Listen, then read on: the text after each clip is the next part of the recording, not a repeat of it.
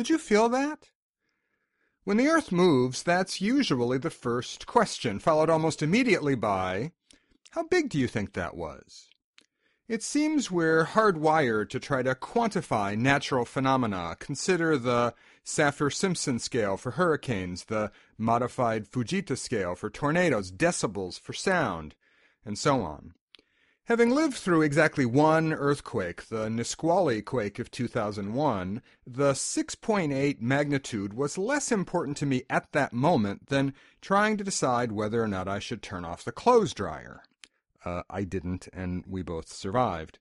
The Nisqually still gets referenced when people in the Puget Sound region talk about seismic preparations, though, honestly, way more attention gets paid to the so-called Beastquake, the Marshawn Lynch touchdown run, cementing the Seahawks' quite improbable comeback win in the NFC wildcard game here in 2011, because the vibration generated in the stadium after that play set off a local seismograph.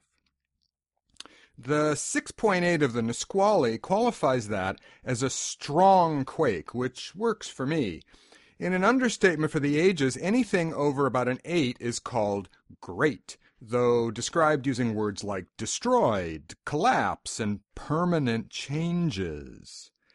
The genesis of all this, the source of those numbers and the way we derive, react to, and think about them, was a paper written by a unique man, an inadvertent seismologist with many idiosyncrasies, who might have been perfectly positioned to feel his way toward creating a way of thinking about the Earth that nobody had before.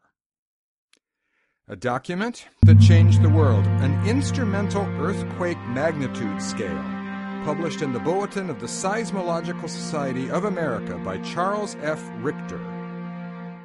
1935. I'm Joe Janes of the University of Washington Information School, and if this episode doesn't make you want to go out and buy a month's worth of survival supplies, I'm losing my touch.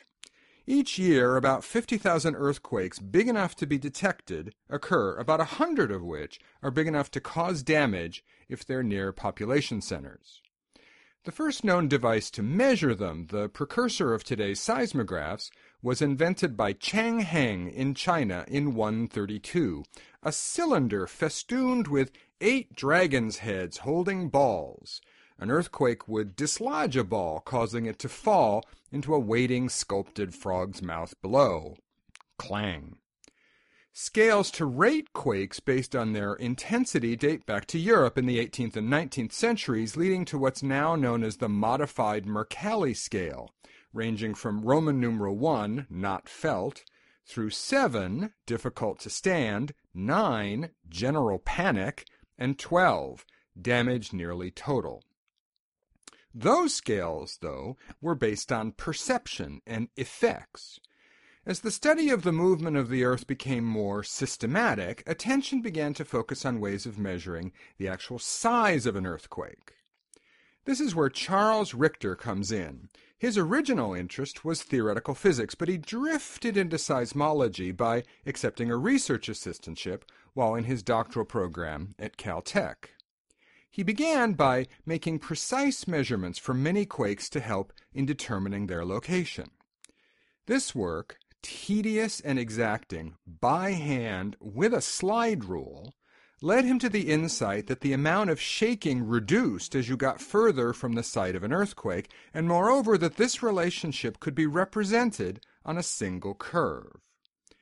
That led to his development of a simple scale to quantify the amount of energy released by a quake, which he was first to refer to as magnitude, perhaps borrowing the word used to describe the brightness of stars, an echo of his childhood interest in astronomy. The scale is logarithmic, meaning that an increase in magnitude from 5 to 6, say, represents 10 times more energy released, a suggestion from a colleague, Benno Gutenberg, which somehow never quite got fully recognized in the press, or certainly in the naming of the scale, a point of contention for many. Richter never named the scale for himself. That appears to have started with a press interview by another colleague, Perry Byerly, who actually suggested a usage like a Richter of 5, but that didn't catch on.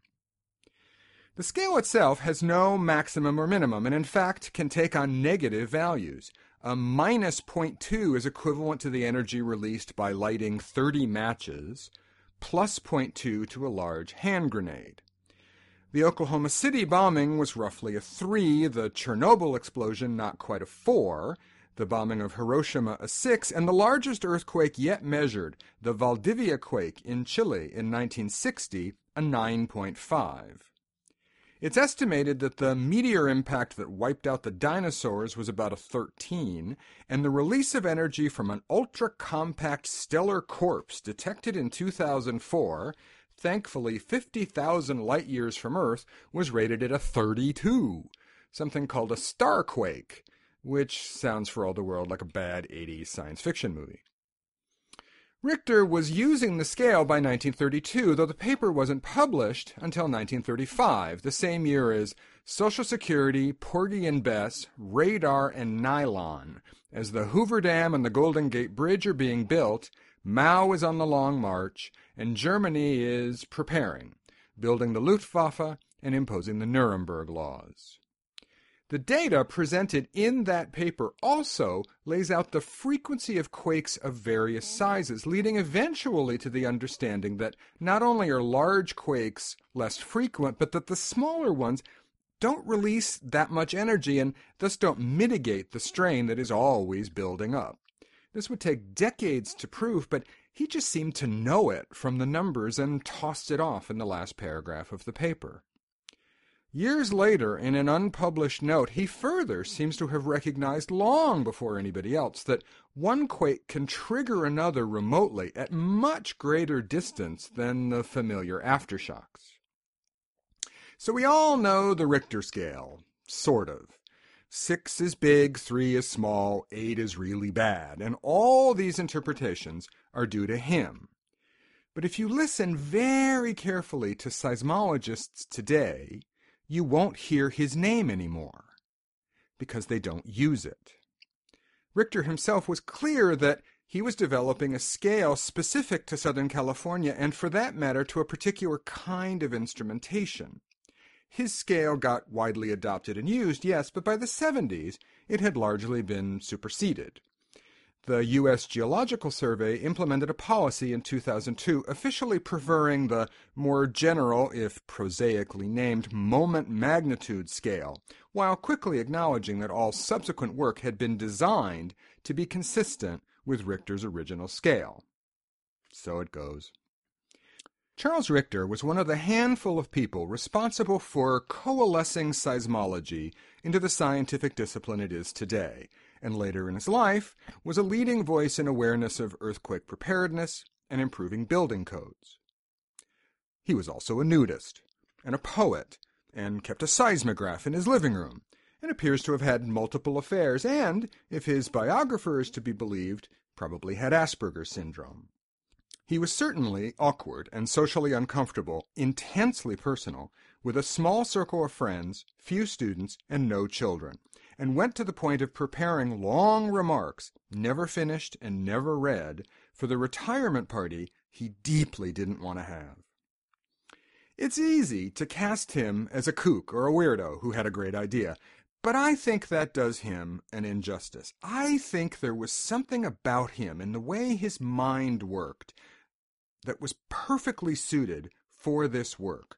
The laborious calculation, the observation and understanding of large amounts of data long before sophisticated tools for analysis, display, or visualization.